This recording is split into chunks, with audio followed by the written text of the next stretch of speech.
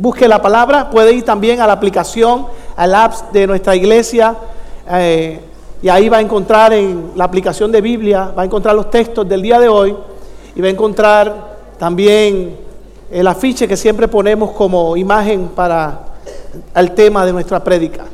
Segunda de Corintios, verso 5, 17, todo aquel que pueda ponerse en pie en reverencia a la palabra, se lo voy a agradecer. Y la palabra del Señor lee en el nombre del Padre, en el nombre del Hijo y del Espíritu Santo. Y dice, de modo que si alguno está en Cristo, nueva criatura es. Las cosas viejas pasaron, he aquí, todas. Diga conmigo, todas. Todas son hechas.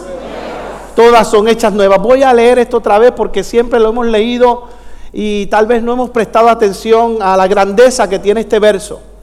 De modo que si alguno está en Cristo, hay un requisito, ¿sí o no? Que si alguno está en Cristo, nueva criatura es. Las cosas viejas pasaron, he aquí, todas son hechas nuevas. Padre, te pido que esta mañana, que es el último mensaje del 2019, entrando ya al 2020, te pido que esta palabra sea una palabra que marque un antes y un después, un borrón y cuenta nueva en la vida de alguien que necesita escuchar una palabra que lo impulse a un año que será mejor. Gracias por su entusiasmo, lo voy a decir otra vez. Que lo impulse a un año que será mejor. Lo creo, lo establezco en el nombre del Padre, en el nombre del Hijo y en el nombre del Espíritu Santo. Amén. Puede sentarse y le puede decir el tema a su vecino. Dígale, las cosas viejas pasaron. Amén. De hecho, estamos imaginándonos que hoy, obviamente imaginándonos no. Hoy es el último servicio que damos aquí del año 2019. Por lo tanto, dígale al que está a su lado, el 2019 ya se fue, ya se fue. Dígale, ya pasó. Usted me dirá, pastor, faltan 2 días. Dígale, ya pasó, ya pasó. Amén. Ahora es interesante porque cuando dice este verso que las cosas viejas pasan, normalmente si yo le pregunto a usted, si Dios te ofrece algo nuevo hoy, yo le preguntaría, ¿cuántos quieren algo nuevo de parte de Dios? ¿Cuántos me levantan la mano? Todavía hay gente que se quiere quedar con lo viejo, ¿eh? ¿Habrá gente que quiere algo nuevo de Dios hoy?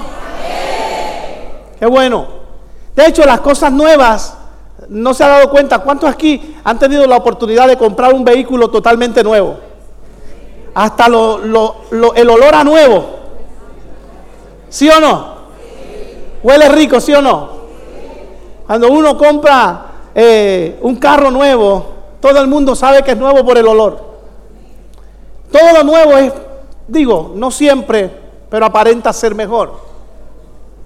La ropa nueva, alguna herramienta que usted utiliza. Una persona que fue una ocasión a hacerme un trabajo a mi casa y yo saqué muy contento mis herramientas y me decía, esas herramientas son buenas, pero no son mejores que las que yo tengo. Yo tenía unas herramientas wichi-wachi. Aprendí que no todo lo nuevo es mejor. Y tuve que comprarme unas herramientas Craftsman. Hasta el nombre se oye más fuerte, Craftsman. Lo nuevo aparenta ser mejor, o debería ser mejor, ¿sí o no, amado?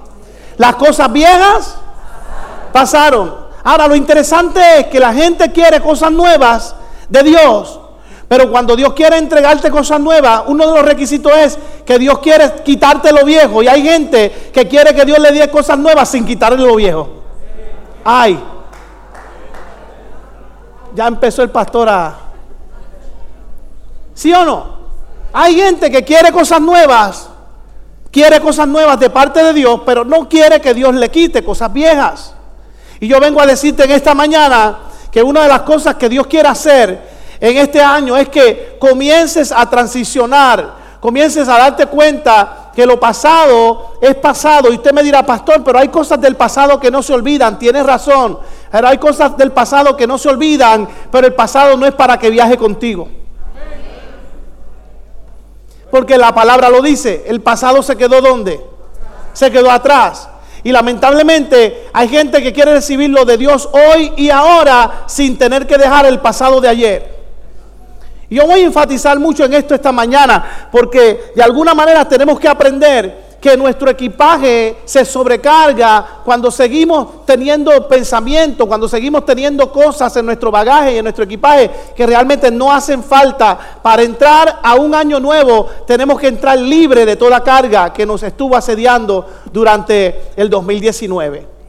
Y a lo mejor yo estoy hablando del 2019, pero hay gente que viene cargando cosas del 2000, del 1900, qué sé yo, y todavía no las han soltado. Y Dios te dice en esta mañana, no es que olvides, pero suelta. Porque cuando tú no sueltas el pasado, sigue siendo una extensión del futuro. Lo voy a decir otra vez. Cuando tú no sueltas el pasado se convierte en una extensión del futuro.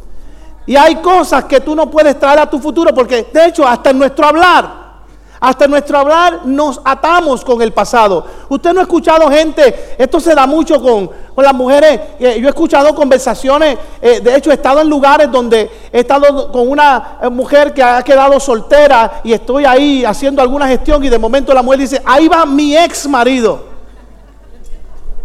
Y ella lo dicen con una propiedad, mi ex marido. Y te lo repiten, no, ese es mi ex marido. Tranquila que nadie te lo va a quitar.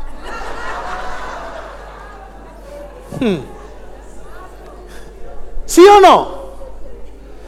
De hecho, si es tu ex marido, ya dejó de ser tuyo.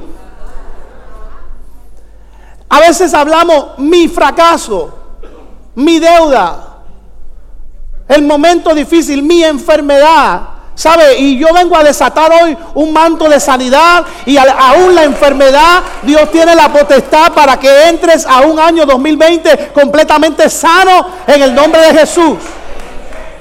¿Sí o no, amado? Pero tenemos que empezar a hablar con propiedad, tenemos que empezar a hablar, el futuro de Dios está disponible, insisto, pero hay gente que sabiendo que el futuro de Dios está disponible, no están dispuestos a soltar el pasado que los lastimó.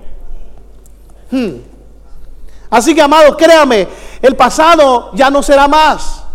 Por mejor que haya sido, por buenas cosas que hayas vivido, por buenos momentos que hayas tenido, el problema es que la mayoría de las personas piensan en el pasado cuando las cosas le dolieron. Piensan en el pasado cuando los lastimó. Y la Biblia dice en Isaías que las cosas antiguas no las traigas a tu memoria. Y mucho más cuando causan dolor. Hay gente que quiere disfrutar de la libertad del desierto cuando Dios los... Mire, pregúntele a Moisés. Moisés, Dios le da una instrucción a Moisés para sacar a su pueblo de Egipto. ¿Y qué sucedió, amado? ¿Lo sacó de Egipto, sí o no? El pueblo de los israelitas salieron de Egipto, sí o no. Lo interesante es que cuando estaban en el desierto, hay mucha gente que Dios le ha hecho salir de Egipto, pero una cosa es salir de Egipto y otra cosa es sacarse a Egipto de encima. Y yo no sé de qué Egipto Dios te ha hecho salir, que todavía está dentro de ti. Porque les puedo mostrar bíblicamente, cuando el pueblo salió de Egipto, es interesante que, mire, yo me podría comparar, todos nosotros en algún momento dado de nuestra vida hemos salido de algún Egipto. ¿Cuántos aquí han pasado por el bautismo de las aguas? ¿Cuántos han sido bautizados en las aguas? Aquí hay personas que en estos días vamos a llevar a las aguas a bautizar, porque es un acto muy hermoso. Significa simbólicamente que tus pecados quedan ¿qué? Sepultados. Y esa criatura es sumergida, la vieja criatura, y cuando sales, esa criatura es nueva. Pero en mi proceso, después del bautismo, y todos nos hemos dado cuenta que el bautismo no es mágico. Porque hay gente que se bautiza y sale de Egipto, pero se dan cuenta al año que todavía siguen cargando el Egipto de antes. Pregúntele al pueblo de Egipto, estaban en el desierto y cuando cada vez que sucedía algo negativo en el desierto, ¿qué decía el pueblo de Egipto? Hubiera sido mejor quedarnos en Egipto siendo esclavos, maltratados, lastimados, comiendo cebolla, alaba, y carne. O sea, ellos preferían, en vez de libertad, preferían esclavitud comiendo carne y cebolla que libertad en el desierto comiendo maná y codornices. Lo digo otra vez. De hecho, eso sucede en el 2019. Hay gente libre en la comunidad, caminando como si estuviesen, ¿qué? Esclavos, aunque estén en la calle Libertad. Y hay presos que están en una cárcel, que aparentan estar presos, que están más libres que los que están en el desierto. Porque libertad no es una palabra, libertad es un estilo de vida. Libertad es una actitud que sale del alma. Y yo no sé cuántos aquí son realmente, verdaderamente libres esta mañana. Pues yo te tengo una noticia, yo te tengo una palabra, no sé si profética, pero te la quiero decir con el corazón. No sé si sale de mi carne o de mi espíritu, pero quiero decirte que para poder entrar al 2020 y que sea un año diferente y que sea un año mejor, tienes que hacer tuya la expresión que dice: las cosas viejas pasaron, he aquí son todas hechas nuevas. No sé lo que te trajo el 2019, no sé quién te detuvo, no sé quién habló de ti, no sé quién te marginó, no sé quién te vituperó, no sé quién dijo alguna palabra mintiendo. Tienes que dejar eso y entrar al 2020 declarando que será un año que las cosas viejas pasaron, he aquí serán todas hechas nuevas en el nombre del Señor. Pero usted tiene que creerlo, amado, creerlo. Y mire, cuando yo estoy hablando de esta palabra, me vienen tantas cosas a la mente. Tenemos que empezar a resetear nuestro disco duro. Tenemos que formatear nuestra forma de pensar. Tenemos que formatear nuestra forma de ver las cosas. Tenemos que empezar a vernos como la iglesia que Dios habló que somos. Tenemos que empezar a creer que nosotros aquí, los buenos, son muchos más, alaba. Y si quieres te canto la canción también. Tenemos que empezar a creer que aquí hay espacio para que las vidas se salven. Tenemos que empezar no podemos ser egoístas y simplemente decir: ya yo estoy salvo y no hay problema. No, Dios nos dijo: vayan por el mundo y prediquen el evangelio a toda criatura. Aquel que en mí crea será salvo, pero no se va a salvar si tú no le predicas. Alguien dice: yo recibo esa palabra. Alguien se atreve a decir: heme aquí, envíame a mí. Oh, mi alma alaba al Señor. Yo pienso en un Eliseo. El domingo pasado yo hablaba de se rompe ¿qué? ¿Se acuerdan? Se romperá el yugo. Y mientras estaba emanando esta palabra, me vino a la mente Eliseo. Cuando Eliseo estaba en la yunta que le correspondía, todos los días, diga conmigo, todos los días. Hacía exactamente lo mismo. Se paraba detrás de su yugo, tomaba su yunta y comenzaba a arar la tierra. Y ¿sabe qué? La Biblia no establece que él estaba inconforme con lo que estaba haciendo en ese momento.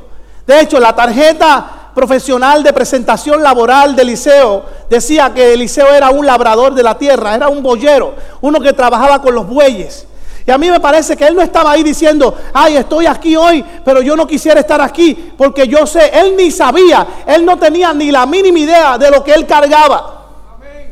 De hecho, hay gente sentada en la iglesia que no saben lo que están cargando. Y escribí esta frase: algunos que son ni siquiera saben que cargan lo necesario para ser elegidos.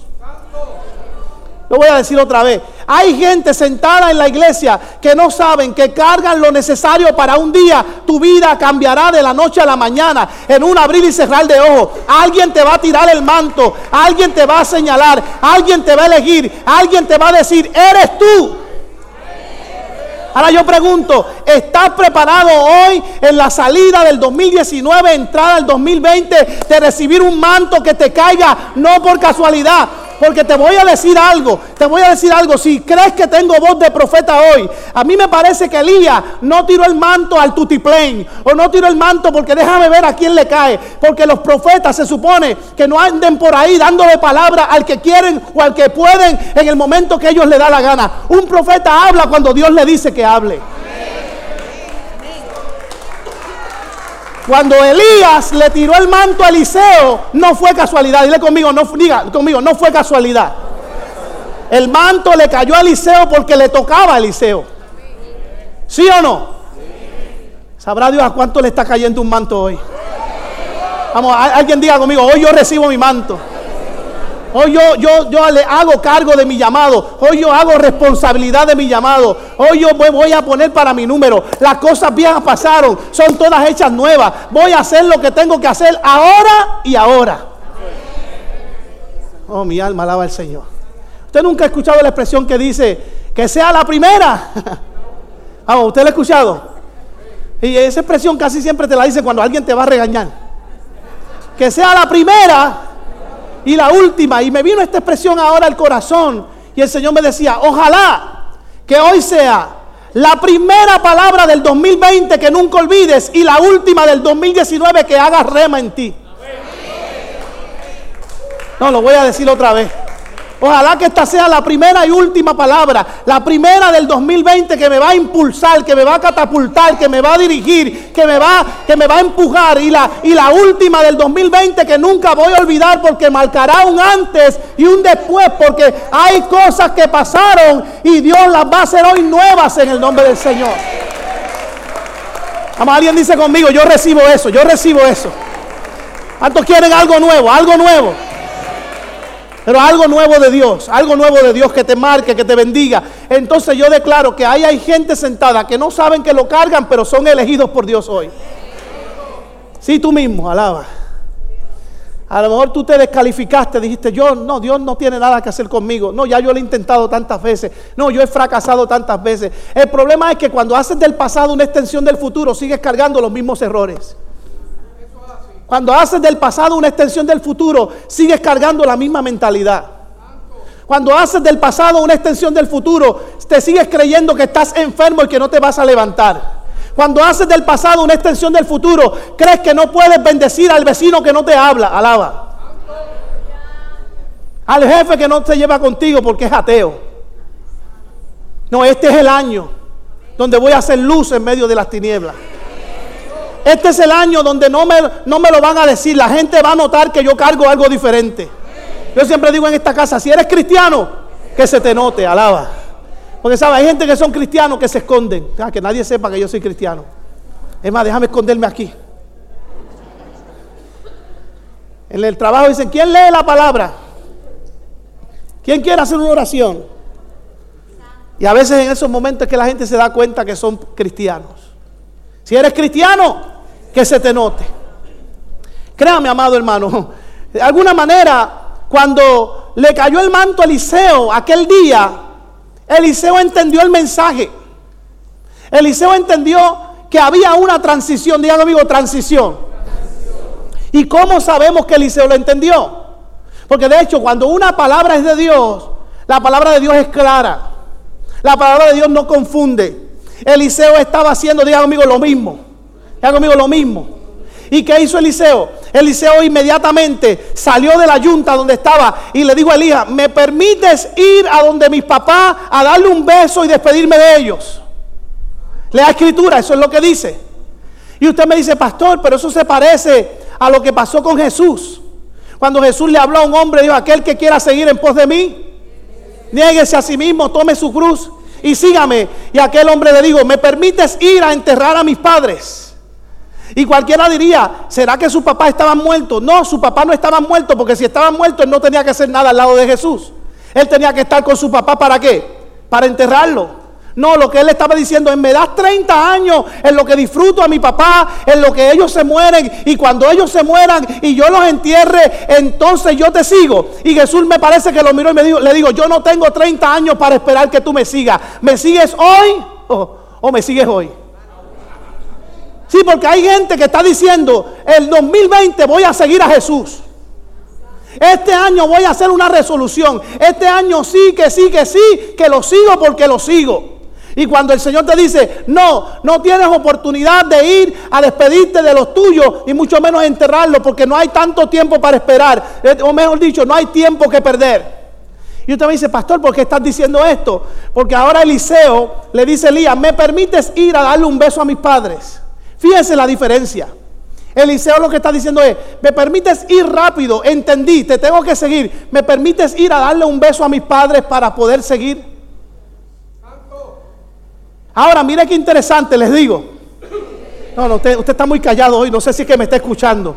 Les digo que Eliseo, aunque todavía no se había escrito, las cosas viejas pasaron, aquí son hechas nuevas. Tan pronto le cayó el manto, él entendió que lo que él estaba haciendo era viejo. No me está siguiendo. Él dijo, si esto que estoy haciendo y esto que me llegó es nuevo, quiere decir que esto no lo necesito más, ahora tengo que hacer otra cosa. Yo voy a creer en lo que el profeta me está diciendo, ya no necesito esto.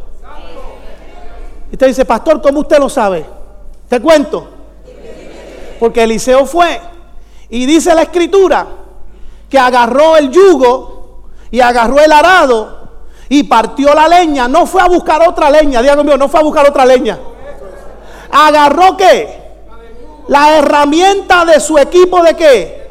De trabajo. La partió, la quemó, agarró los bueyes, los mató, los despedazó, los faenó como dicen los agricultores, preparó la carne, hizo un buen barbecue, alaba. Lo repartió al pueblo la carne. O sea, lo que estaba diciendo, ya aunque si esto, fíjese, porque hay gente que dice, yo voy a seguir a Cristo, pero voy a dejar mis herramientas guardadas. Si seguir a Cristo no me sale bien, vuelvo a mi pasado. Si lo que Dios me mandó a hacer no funciona, yo voy a volver a lo que yo estoy acostumbrado a hacer. Y Eliseo entendió que las cosas viejas pasaron, aquí son hechas nuevas. Lo que Eliseo estaba diciendo era, si lo que voy a hacer con Dios no me funciona con el profeta, entonces yo vuelvo a hacer. No, Eliseo estaba diciendo, yo dejé lo que tenía, lo dejé atrás, ya no me hace falta. Y si no me sale bien, no voy a volver atrás, porque ya que he puesto la mano en el arado, no voy a tornar mi mirada hacia atrás. Te tengo una palabra. Déjate de los temores, déjate de los miedos. Hay gente que no ha creído en ti, pero Dios hoy te pone un manto y te dice, avanza, comienza a hacer lo que voy a hacer contigo. Y lo que voy a hacer contigo empieza hoy. Hay gente que tiene que quemar el pasado. Y yo sé, amado, yo sé que usted está pensando en las cosas como, no, pero es que yo no puedo olvidar que mi papá se murió. No, es que yo no puedo olvidar que, yo no puedo olvidar que mi mamá se fue. No puedo olvidar a mi hijo. No puedo olvidar aquello. Amado, no te estoy diciendo que quemes puentes. Porque hay puentes que nunca se queman. Porque hay puentes que son necesarios, ¿para qué? Para volver al pasado, no, para asegurarte que esa gente fue parte de tu vida, pero ahora el presente tuyo está con Dios. Y usted me dice, pastor, pero es que parece ser egoísta. No, fuerte me pareció a mí cuando Jesús le dijo a los discípulos, aquel que quiera seguir en pos de mí, niéguese a sí mismo. Pero después le dijo algo más fuerte, aquel que no deje a su esposa, o no deje a su padre, o no deje a su madre, o no deje a su casa, o no deje su trabajo. Yo estoy ahora hablando en la versión Ezequiel Colón. O no deje otras responsabilidades que son secundarias por seguirme a mí. Es más, digo, aquel que esté dispuesto a salvar su propia vida y no perderla, la perderá. Pero aquel que esté dispuesto a perderla por mí, la ganará. Usted me está siguiendo, amado. Ahora no vaya, ahora salga corriendo y decir, vaya a su casa, mira, ¿sabe qué, fulano? Tú no eres parte más de mi vida. Dios me habló, aleluya, el pastor lo dijo. Y habla en lengua en la carne. No te estoy diciendo eso. No te estoy diciendo que te apartes de gente que pudieran ser tus enemigos. Al contrario, la Biblia lo que dice es que ames a tus enemigos. Si la Biblia dice, aquel que se ama a sí mismo es el que ama ¿a quién? A su prójimo. Aunque tu prójimo sea ¿qué? Tu enemigo. De hecho, la Biblia dice que tú no maldices al que te maldice. La Biblia dice que lo bendiga. Ay, pastor, ¿por qué tú estás hablando de esto? Porque yo tengo que dejar que Dios que rompa lo que está viejo en mi vida para yo poder entrar a lo nuevo. ¿Sí o no, amado? Alguien puede adorar y bendecir el nombre del Señor. Dile al que está a tu lado, las cosas viejas pasaron. Dile, son hechas nuevas. Dile, ¿lo recibes o no lo recibes? Son hechas nuevas. Dile, quema tu pasado, quémalo. Oh, mi alma alaba al Señor. Lo mismo le ocurrió obviamente, y lo dije ahorita, a los israelitas en el desierto. Ellos obviamente siempre estaban pensando en Egipto, estaban pensando en lo que habían dejado, estaban pensando, óigame, qué disparate, me parece a mí que ellos lo que estaban diciendo, es mejor malo conocido, o sea, Egipto, que bueno por conocer Canaán. ¿Usted no ha escuchado esa frase?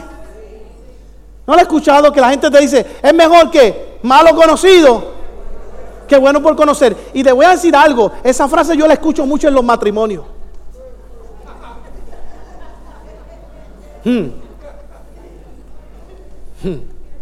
Silencio. Pero te voy a decir más. Los jóvenes que están aquí, ¿dónde están los jóvenes? Es peor cuando se oyen los jóvenes. Porque un joven que tiene una novia, un novio, y le dice a otro joven, es mejor malo conocido que bueno por conocer, me está diciendo, yo me conformo con este que está aquí al lado, aunque sea un quedado. Cuando Dios te tiene un hombre de Dios reservado, o cuando Dios te tiene una mujer de Dios reservada. De hecho, escucho gente peleando con Dios y le dice, pero es que, ¿sabes qué? Es que eso fue lo que tú me diste y Dios me parece que está mirando del cielo. No, eso no fue lo que yo te di. Lo que yo te doy lo disfrutas, lo que tú escoges, sopórtalo.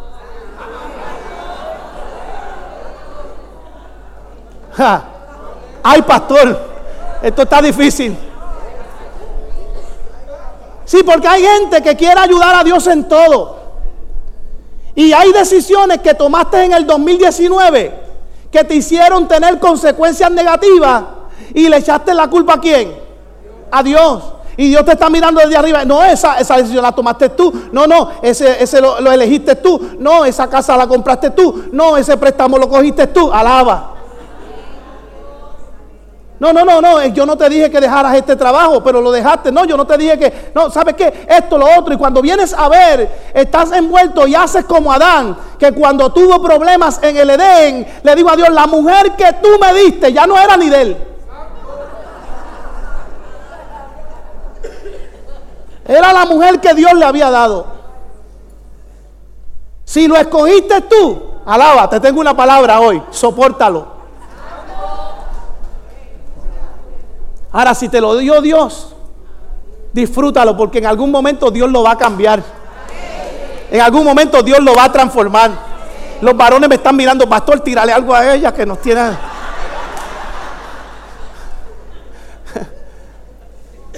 Lo mismo, viceversa. Si Dios te la dio, disfrútala.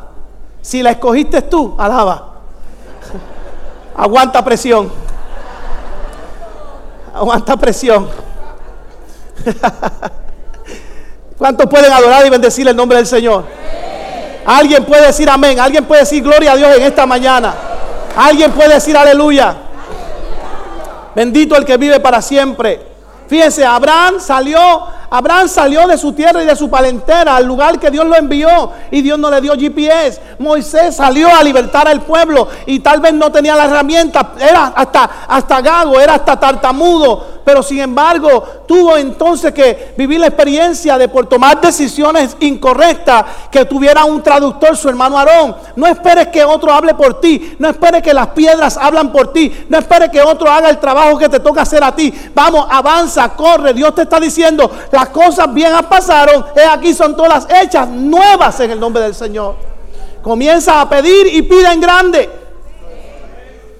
Qué interesante, porque a diferencia de Pedro, Eliseo hizo algo muy diferente a Pedro. Pedro negó al maestro, pero Pedro, a diferencia de Eliseo, había dejado guardada la red y la barca. Y cuando Jesucristo murió en la cruz del Calvario, Pedro lo había negado 3 veces. ¿Qué hizo Pedro? ¿Se fue a dónde? A pescar otra vez. ¿A su antiguo qué? A su antiguo trabajo. ¿Y dónde lo vino a reconciliar Jesucristo? ¿De dónde lo sacó? De donde Él lo había sacado. Me parece que Jesús le decía, si te saqué de ahí, ya yo no te necesito ahí. Y hay gente que tiene que entender esta mañana que Eliseo dio una cátedra al interrumpir sus labores del pasado para ir hacia lo que Dios habló. Amado, el que tenga oído oiga lo que el Espíritu ¿qué? Dice a la iglesia. Créame, amado hermano, al contrario, cuando tú te das cuenta, el mismo Jesús cuando estaba en la tierra, que le decía a la gente, síganme. Mucha gente quiere seguir a Jesucristo, pero dice, no, déjame buscar mi almohada Comfort Pedic, alaba. Y Jesucristo, ¿qué dijo en una expresión? Las aves tienen nido y las zorras tienen guarida, pero el Hijo del Hombre no tiene dónde recostar su ¿qué? Su cabeza. Y a veces, cuando se trata de elegir hacia qué año voy hacia un año nuevo, queremos entrar al 2020 con la esclavitud del 2019. Pastor, yo no escojo nunca esclavitud. Eso es lo que tú te crees. Pastor, yo nunca he sido esclavo de nada. Eso es lo que tú te crees. Queremos pasar a un 2020, pero queremos pasar con la esclavitud, lo único que la llamamos de otra manera. Vamos a pasar al 2020 en mi comfort zone. No me saques de aquí. Vamos a pasar al 2020 en la actitud de que tengo un plan de contingencia por si acaso. No, vamos a pasar al 2020 por si las moscas algo sale mal. Déjame tener siempre el plan, lo que hacía antes por ahí guardado en alguna esquina. Si voy a pasar al 2020, voy a pasar pensando de que tengo una seguridad en lo que yo sé hacer y no en lo que tú quieres que yo haga. Y yo te pregunto en esta mañana, ¿cuántos prefieren hacer lo que Dios te está enviando a hacer? Amén. Que así nos ayude el Señor. Pero usted sabe la gente que se está perdiendo de lo mejor porque se acostumbraron a lo bueno. ¿Sabe la gente que se está perdiendo de las bendiciones del Señor porque están conformes y están sentados en un lugar de conformidad pensando de que están en lo mejor? No, amado hermano, es como el que yo conozco gente que se pasa toda la vida llorando. Los otros días estaba hablando con alguien que me contaba un cuento y me decía, yo conocí una mujer que fue viuda y un día me la encontré llorando y dice, ¿por qué tú lloras? No, porque mi marido se murió. ¿Y cuánto tiempo llevas de viuda? 64 años.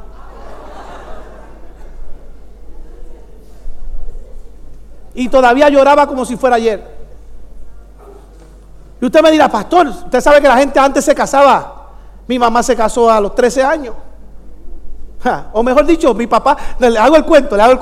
Ay, mi mamá me debe estar viendo. Mi mamá me debe estar viendo. A los 15 años, mi mamá me cuenta que mi papá mi papá tiene 2 hermanos y mi papá siempre tocaba guitarra. Y un día mi papá llegó a la casa de la suegra con una gallina y 2 huevitos. Y le digo a mi suegra, ahí tiene doña Adoración, una gallinita para que la cocine y 2 huevitos. Y por la noche se llevó a mi mamá. Y yo le digo a mi mamá, pues papi te llevó por una gallina y 2 huevitos. No se rían porque a muchos de ustedes tal vez algunos llegaron a este mundo por un trueque parecido. Los tiempos de antes, las personas se casaban a temprana edad. No había tiempo a veces para decidir. La necesidad hacía que cometiéramos errores. Pero yo te voy a decir algo. Hay una palabra que yo tengo para ti. Y yo no voy a ser extenso hoy. Pero para entrar al 2020 tenemos que entrar como una iglesia ordenada. La palabra que el Señor me puso para este 2020, tiene que haber orden. Lo voy a decir otra vez. Dile al que está a tu lado, orden. Vamos, lo voy a decir en cámara lenta. Orden. Ordena, ¿sabe? El Señor me decía, dile a la iglesia que ordene en su casa. Dile a la iglesia que ordene en su familia. Dile a la iglesia que ordenen su lenguaje. Dile a la iglesia que ordenen a sus hijos. Dile a la iglesia que ordenen todo, su familia, su entorno. Porque el Señor me decía, un cristiano ordenado no necesita milagros. Copia esa frase, alaba. Un cristiano ordenado no necesita pedir milagros.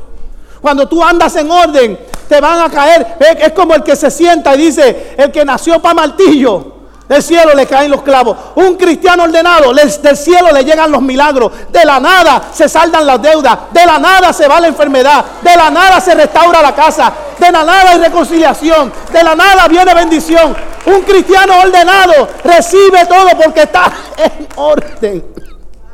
En orden, gloria al Señor. Dios es bueno y para siempre es su misericordia. Diga conmigo, yo recibo eso, yo lo recibo. Vamos, ¿cuántos van a ordenar su casa? Y usted dice, pastor, es que yo tengo mi casa ordenada. No, pero Dios quiere más orden, alaba. O casa ordenada. Usted sabe, mire, yo voy a seguir peleando con esto. Y usted va a decir, pero pastor, dale que te dale. Pero mientras el Espíritu Santo no me quite. Mire, ¿sabe qué? En una ocasión yo escuché de un predicador que lo pusieron nuevo en una iglesia y predicó un mensaje brutal. La gente, wow, ese pastor sí lo queremos. Al segundo día que le tocó predicar, predicó lo mismo. Y la gente, ok, el mismo mensaje. Al tercer día predicó lo mismo. Y la gente, ok, el mismo mensaje. A la tercera semana, el mismo mensaje. Y la gente estaba, este hombre o no estudió, o no es sabio, o no sabe de Biblia. Y se reunieron los ancianos de la iglesia y de pastor, llevamos ya casi un mes y usted no ha cambiado el mensaje. Y digo, cuando ustedes hagan lo que el mensaje diga, yo lo cambio.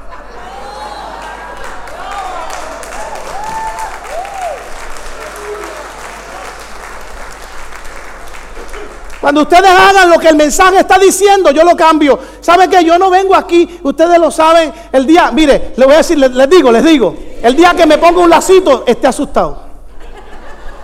Porque cuando yo me pongo un lacito, vengo a educar. Y el que educa, reprende. Hoy yo estoy predicando, alaba. O usted me vea con lacito, diga, hoy sí, pastor viene. No, amado. Algunos me dicen cuando me pongo el lacito. No, amado, créame. Cuando yo me paro en este altar, yo no me paro a regañar al pueblo, me paro a decirle lo que Dios me está diciendo a mí hace una semana.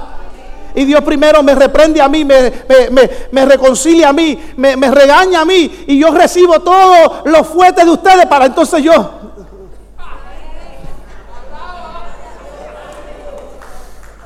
Y el Señor me decía, ordena.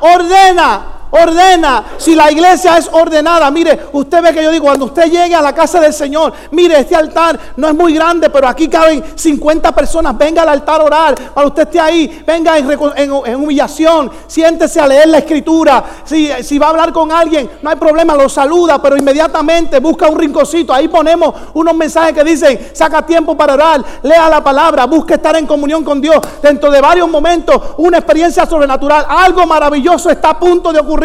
Pero eso ocurre cuando la iglesia se ordena y se prepara para recibir lo que Dios va a entregar. Pero no podemos recibir lo que no buscamos con ansia. Me parece a mí que Dios está preparando una iglesia que sea diferente. No podemos seguir viviendo como la gente dice, ay, yo me acuerdo, te voy a contar de mi experiencia. Ay, yo me acuerdo de aquella bendición del 1990. Y la de hoy. Y la de ayer. Y seguimos viviendo del pasado. De las experiencias del pasado. Cuando Dios quiere que tengamos nuestras propias experiencias con Dios. Una vida de un cristiano ordenado no necesita milagros. Los milagros van a llegar solos. ¿Sí o no, amado? Ahora tenemos que perfeccionarnos en lo que Dios habló que somos. Mire, yo diría, yo soy una buena persona, pero en el año 2020 voy a ser un mejor yo. Hay gente que dice, pastor, pero yo quisiera ser, mire, y no me gusta ponerme de ejemplo, pero hay gente que dice, ay, yo quisiera ser como fulano. O tal vez alguno dirá, yo quisiera ser como el pastor. Ay, es que el pastor predica bien. Ay, es que cuando él habla, ay, que cuando él canta. No, amado, yo te pregunto, ¿qué parte de mi vida quieres? ¿La de las cicatrices y las heridas? ¿O quieres las de las bendiciones solamente? Porque si yo te voy a hablar de mis cicatrices y de mis heridas, nadie quiere vivir las heridas de otro. Yo decía, la fe es grande cuando tú la haces tuya, pero la fe se hace fácil cuando vives con la fe de otro. Y Dios te está diciendo, este año vas a vivir con la fe de fulano y de mengano, o vas a vivir con tu propia fe. La Biblia dice, el justo por la fe vivirá. La Biblia dice que sin fe es imposible agradar a Dios. La Biblia dice que es pues la fe, la certeza de lo que se espera, la convicción de lo que no se ve. La Biblia dice que si tuvieras fe como un grano de mostaza, tú le dirías al 2019, muévete, y el 2019 se moverá, y entramos a un 2020 de bendición, de cumplimiento, de ordenamiento. Y cuando vengamos a ver, tenemos una iglesia que la gente va a querer estar en este lugar. Mire, el jueves despedimos el año aquí, y en medio de toda la algarabía y en medio de la música, y yo quiero que usted entienda algo, amado. Yo quiero que usted entienda algo. En esta iglesia no somos religiosos. Mire, no somos religiosos. No somos ni vamos a ser religiosos. Y cuando empezó la música, nos gozamos, y algunos se paraban y se movían, y otros cantaban, y otros alegres, decentemente y en orden. Porque esta es que la casa de Dios. Y yo espero que todo el mundo haya entendido que la Biblia dice que hay tiempo para todo. Que hay tiempo, la Biblia dice que hay tiempo para danzar. Hay tiempo para abrazar, para endechar. Hay tiempo para reír, hay tiempo para llorar. Hay tiempo para todo. Pero decentemente y en orden. No todos los años, no todos los días del año usted tiene la orquesta tocando en vivo, alaba. Pues ese día nos disfrutamos la orquesta. ¿Sí o no? Hay veces que lo alabe con pandero, con danza, con címbalo, con júbilo, con cuerda, con flauta, que todo lo que respira alaba a Jehová. Pero cuando soy religioso, vengo a hacer metal que resuena y címbalo que retiñe. Oh, mi alma alaba al Señor. No sé por qué lanzo esto, pero créame, amado hermano, suelta, dile al que está todo, suelta los bueyes, ya no te hacen falta. Dile, quema el arado, quémalo. Hay cosas nuevas que hacer. Dios te está llamando a rescatar almas. Dios te está mandando a que navegues, pero ponte el salvavidas, no te tires sin salvavidas. Sé sabio en el camino. Cuando vayas a tomar decisiones, tómalas en una forma ordenada, porque Él te va a decir, yo estoy contigo, yo prometí estar contigo todos los días de tu vida hasta el fin. Y si te tiraras con salvavidas a navegar en el mar de la inseguridad o en el mar de lo desconocido, ve con la fe creyendo de que si no tienes salvavidas, Él va a venir sobre las aguas y te va a rescatar. Que tu fe sea mayor, que tu fe sea más grande. El apóstol Juan Ramón decía aquí el jueves, ¿de qué me vale hablar de un 2020, 2020, visión, de enfoque, si mi fe no mueve montaña? ¿De qué me vale creer que Dios lo va a hacer si ni yo mismo creo en que Dios puede hacerlo? Dios es bueno y para siempre es su misericordia. Hay dos cosas, amado, antes de terminar, que quiero compartir con ustedes. Hay cosas por las cuales nosotros no tenemos que orar. Usted me dice, pastor, de verdad, hay cosas que no hay que orar por ellas, amado. Hay cosas, créame, ya Dios prometió que son tuyas, que te pertenecen. Las promesas del Señor son sí y amén. Entonces, cuando yo hablo de las promesas, yo digo, son mías en el nombre del Señor. Están disponibles para todos. Las cosas viejas pasaron, pero mire, ¿usted sabe cuántas promesas dice los que han estudiado la Biblia recónditamente, paso por paso? Hay más de 3.580 promesas en la Biblia. Si usted divide eso por 365 días, usted tiene diariamente, usted puede diariamente, sin tener que repetirlas, reclamar 10 o 11 promesas para usted. Diariamente, diferentes. Y a veces nosotros pensamos que la única promesa que tenemos es: cree en el Señor Jesucristo y serás salvo, tú y tu casa. No, Él te habló de sanidad, Él te habló de provisión, Él te habló de bendición, Él te habló de dirección. Él te habló de ser tu guía. Él te habló de protección. Él te habló de cubrirte. Él te habló de amparo. Él te habló de fortaleza. Amado, hay promesas que sobreabundan en la palabra del Señor. Y esas promesas son, diga, son mías. ¿Acuerda el coro que dice? Las promesas del Señor mías son, ¿sí o no? Las promesas del Señor mías son. En la Biblia yo lo leo y yo sé que es la verdad. Las promesas del Señor mías son. ¿Se atreve a cantarlo conmigo? Las promesas del Señor. Las promesas del Señor. En la Biblia yo lo leo y yo sé que es la verdad. Las promesas del Señor mías son. Y usted me dirá, pastor, pero ¿por qué usted nos habla así? Porque usted ha fracasado. No es tanto el fracaso, es la batalla. Y el que fracasa batallando se da cuenta que puedes perder ¿qué? Una batalla, pero todavía no has perdido la guerra. No me hables del fracaso, háblame de la batalla. Y si estás en batalla, todavía estás en victoria, estás en pelea, estás caminando. La Biblia dice que este camino no es del que comienza, es del que termina. La Biblia dice que el cielo se hace fuerte y solamente los valientes lo arrebatan. La Biblia enseña que entonces he acabado la carrera, he persistido y ahora me corresponde la corona de la vida eterna. ¿Cuántos entran a un año 2020 en victoria, en batalla? Pastor, ¿esas cicatrices significan que perdiste? No, que batallé. Y si estoy todavía aquí, quiere decir que si estoy vivo, posiblemente gané. O el que estaba conmigo me hizo vencedor. Dile al que está a tu lado, no estás solo, tú no estás solo. Dile, sigue batallando. Oh, mi alma alaba al Señor. ¿Se acuerda el refrán que dice? Hay un refrán que decía: cuando tú ibas, yo venía. Y mire, agarrémonos de eso y pongámoslo a funcionar en bendición a la iglesia. Hay gente que tiene más experiencia. Hay gente que ya caminaron el camino. Hay cosas que desconocemos, preguntemos. ¿Se acuerda el mensaje? Ante la duda, pregunta. Hay que preguntar, hay que caminar. No podemos seguir andando a ciegas. No podemos decir, yo sé que voy para un sitio, pero no sé para dónde voy. No, yo sé que voy para dónde. Yo voy para el cielo.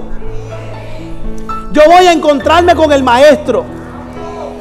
Él dijo, para que donde yo estoy, vosotros también estéis. ¿Sabe qué, amado? El día que nos toque partir de este mundo, no vamos simplemente a la tierra. Os digo, yo sé que mi Redentor vive y aún del polvo me levantará. ¿Alguien recibe esa promesa conmigo? Mire, esto se trata de envejecer con elegancia. Mire, aquí tenemos ancianos que yo los miro y yo los veo bellos. Porque sus arrugas me enseñan que ellos han vivido bien. De hecho, en la Biblia hay un proverbio, Proverbios 15. Mira lo que dice Proverbios 15 del 13 al 15. Dice, el corazón alegre, ¿qué? Hermosea el rostro, mas por el dolor del corazón el espíritu se abate. El corazón entendido busca la sabiduría, mas la boca de los necios se alimenta de necedades. Todos los días del afligido son difíciles. Espérate, pastor, ¿qué estás diciendo ahí? Todos los días del afligido son difíciles. Escuche bien lo que está leyendo. La Biblia dice que Jesús dijo, en el mundo tendréis aflicciones, mas confiad, yo he vencido al mundo. Dice todos los días del afligido, si tú te mantienes afligido todos los días. Pero si tú sales de la aflicción, tus días se convierten en gozo. ¿Cómo tú estás? Pues ahí, como el Señor quiere. Pero te sientes bien, pues más o menos. Pero mira, vas al nuevo año. Sí, yo lo sé. Pero es que el 2019 me dio tan duro. Mire, todavía hay gente recordando a María.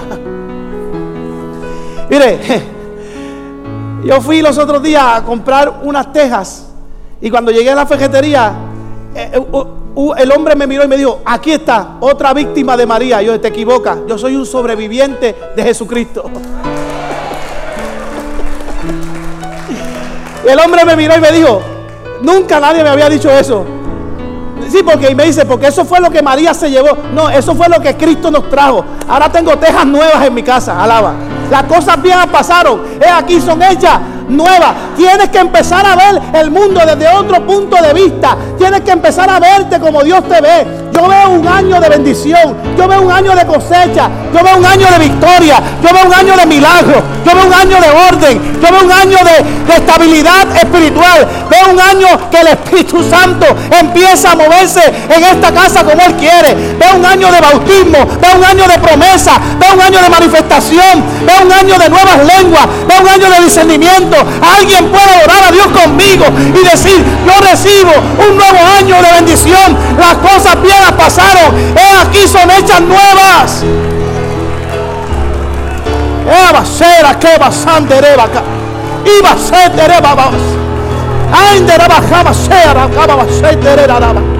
Oh, mi alma alaba al que vive. Alguien puede adorar a Dios en esta mañana.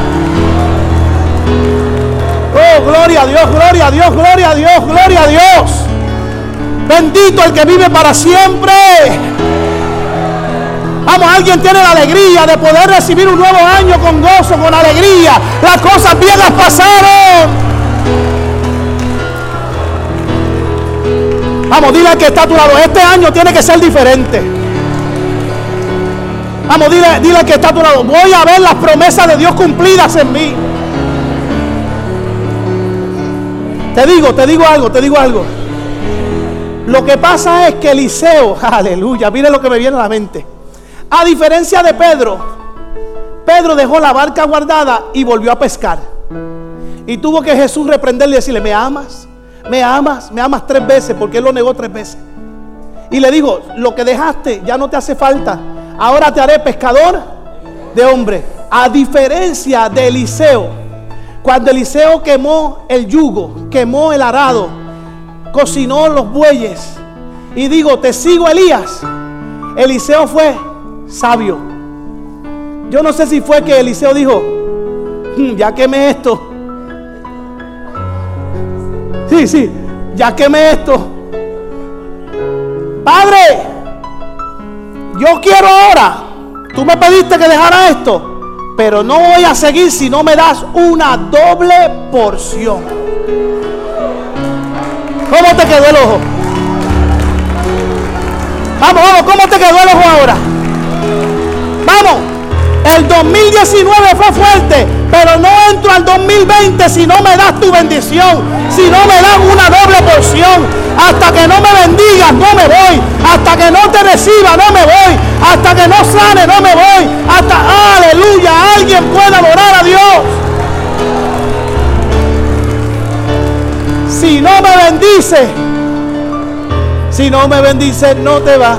Si no me bendice no te va. Si no me bendice no te va. Si no me bendice no te va. Si no me bendice. Si no me bendice. Si no me bendice. Si no me bendice. Jacob luchó con el ángel por una gran bendición y le dijo: de aquí no me muevo hasta que no sienta la gloria de Dios. Y le digo: de aquí no me muevo hasta que no sienta la gloria de Dios. Luchando Jacob con el ángel de Jehová.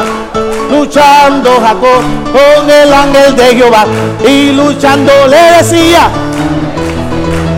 Y luchando le decía: ahora, si no me bendice, si no me bendice, si no me bendice, si no me bendice. Aleluya, aleluya. ¿Me permiten terminar? No significa que todo va a ser alegría. No significa que el 2020 todo va a estar bien. Porque yo no te voy a predicar un evangelio de fantasía. Yo no te voy a predicar el evangelio que se está predicando por ahí, que si vienes a Cristo todo te va a salir bien. No te voy a predicar el evangelio que no te preocupes, que nadie, no te va a pasar nada. No, sí te tengo que decir que aunque andes por el valle de sombra o de muerte, no temeré mal alguno, porque su vara y su cayado me infundirán aliento. Lámpara es a mis pies tu palabra y lumbrera a mi camino. El que habita al abrigo del Altísimo morará bajo la sombra de él, del Omnipotente. Diré yo, alma mía, castillo mío, Dios mío, ¿en quién confiaré? Pon tu confianza en el Señor y camina seguro a lo que Dios habló. Leía en estos días, me encanta leer, y leí una historia que me pareció muy interesante para darle conclusión a este mensaje. Un pueblecito bien pobre, y llegó un transeúnte a aquel pueblo y vio que los niños se estaban muriendo de hambre, los hombres eran flacos, las mujeres estaban desnutridas. Y el hombre dijo: ¿qué pasa en este pueblo? Y se le acercó un hombre y le dijo: lo que pasa es que en este pueblo somos tan pobres que lo único que tenemos para vivir es esa vaca que está ahí. ¿Cómo? ¿Qué? Chacho, esa vaca, como somos tanta familia, una semana le toca ordeñarla a una familia, y esa familia tiene leche, tiene queso de la vaca, y la próxima semana le toca a la otra familia, y es lo único que tenemos. Y la gente se está muriendo de hambre porque una vaca para tanta gente, como quien dice el refrán, no hay vaca para tanta gente.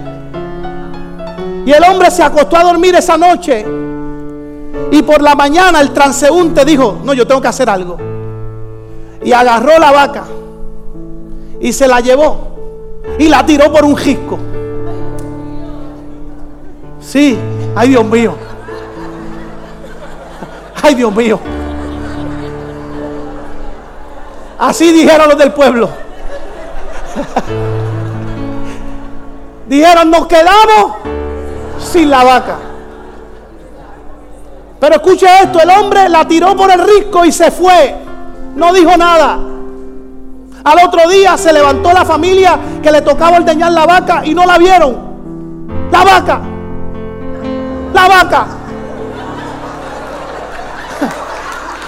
¿Dónde está la vaca? La misma vaca.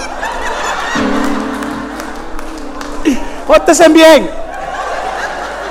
bien, por favor. Yo estoy tan serio, ustedes, un momento tan especial para terminar un mensaje. El hombre empezó a buscar la vaca y vio que la vaca estaba en el despeñadero y fue corriendo al pueblo y le dijo: la vaca se suicidó. Parece que ya las ubres le dolían y se suicidó la vaca.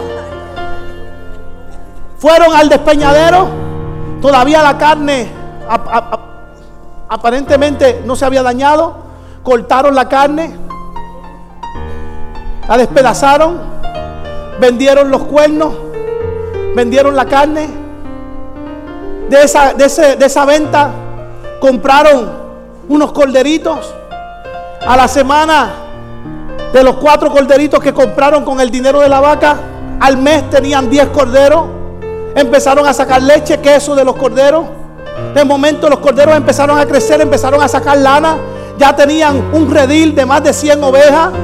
Compraron ganado, compraron vacas, tenían ropa, víveres, compusieron colmados, vendían queso, vendían carne, vendían longaniza, vendían, aleluya, gloria a Dios. Se hicieron una comunidad próspera. El hombre regresó a los 3 años. Y cuando llegó y vio al pueblo hermoso, lleno de luces, lleno de comercio, la gente gordita, hincho y papujo, bien contento. Y le dijo: ¿qué pasó? Y alguien le dijo que un día la vaca se suicidó. Y el hombre callado.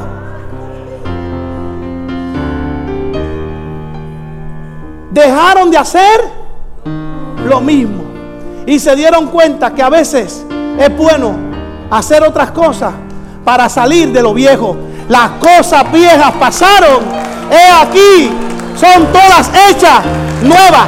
Te digo algo. Yo me voy a asegurar esta mañana. Mi compromiso es que antes de que yo salga de este lugar, usted mate la vaca. Gracias por lo que entiende. Mata el pasado que te tiene detenido. Mata toda aquella costumbre que no te deja avanzar. Mata todo hábito que no te deja caminar. Mata todo aquello que no te deja. Oh, mi alma alaba al Señor.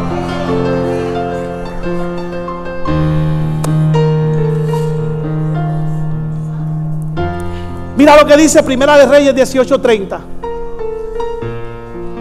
Primera de Reyes dice: entonces dijo Elías a todo el pueblo: acercaos a mí.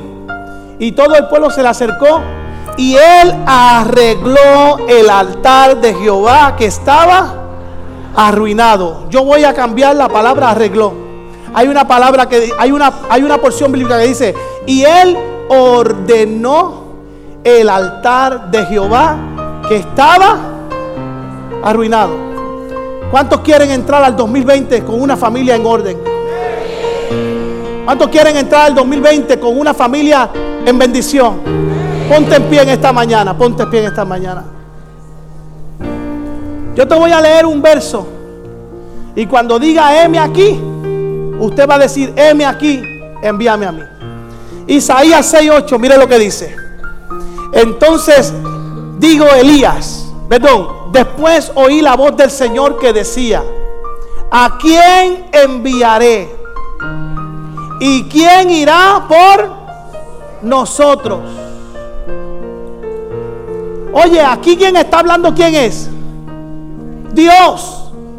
Y yo te pregunto, si la voz de Dios se escuchara palpablemente hoy aquí en esta mañana, y dice: del 2019 al 2020, después oí la voz del Señor que decía: ¿a quién enviaré al 2020? ¿Y quién irá por nosotros? Entonces la casa de mi padre respondió: heme aquí, envíame.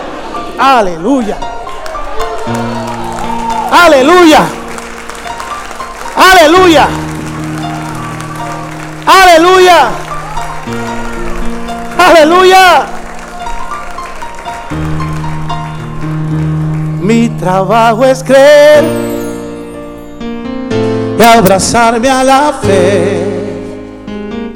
El trabajo de Dios es hacerlo. Sabrá disponer el tiempo. Mi trabajo es mantener la calma en lo duro de la circunstancia. El trabajo de Dios es abrir las puertas y romper murallas. Vamos a cantar a la iglesia.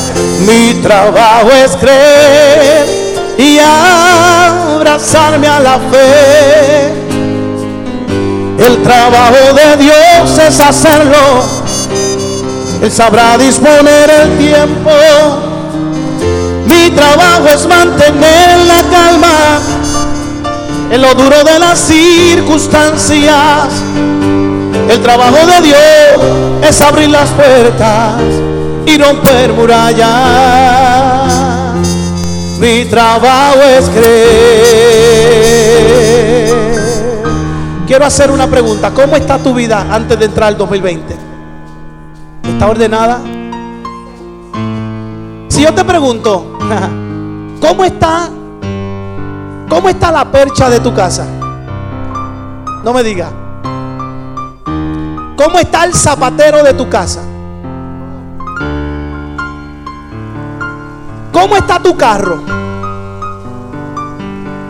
Si yo te pregunto, ¿cómo está tu Biblia? Si yo te pregunto, ¿cómo está tu vida? ¿Está por dentro como se ve por fuera? ¿O como se ve por fuera está por dentro? La Biblia dice en Génesis 1, del 1 al 3, Pónmelo ahí. Génesis 1, del 1 al 3. Mire, léalo conmigo. En el principio creó Dios los cielos y la tierra. Y la tierra estaba desordenada y vacía. Y las tinieblas estaban sobre la faz del abismo. Y el Espíritu de Dios se movía sobre la faz de las aguas. Verso 3. Y dijo Dios: sea la luz. Y fue la luz. O sea, dijo Dios, lo que está desordenado, lo primero que tengo que hacer es ordenarlo. Donde hay tinieblas tiene que haber luz para que haya orden. No podemos entrar a un 2020 si nuestra vida está desordenada. Pero un cristiano ordenado no necesita pedir milagros. Si hay alguien en esta mañana que nos visita, hoy nadie aquí, este llamado no es para decir, no, tú estás más mal que nadie. No. Este llamado es para gente valiente que dice: pastor, sí, me cansé de vivir año tras año lo mismo, la misma vaca, los mismos bueyes, el mismo arado, la misma barca. No, pastor, este año tiene que ser diferente. Y comienza yo declarando que este año de lo bueno voy a lo mejor. Hay alguien que dice: eso es para mí, sal corriendo, ven al altar. Quiero hacer una oración rapidito, cerrar este año en el altar y decir: Señor, esta iglesia va a lo que tú hablaste, esta iglesia va al cumplimiento, esta iglesia va. Mi trabajo es creer y abrazarme a la fe. El trabajo de Dios es hacerlo. Él sabrá disponer el tiempo.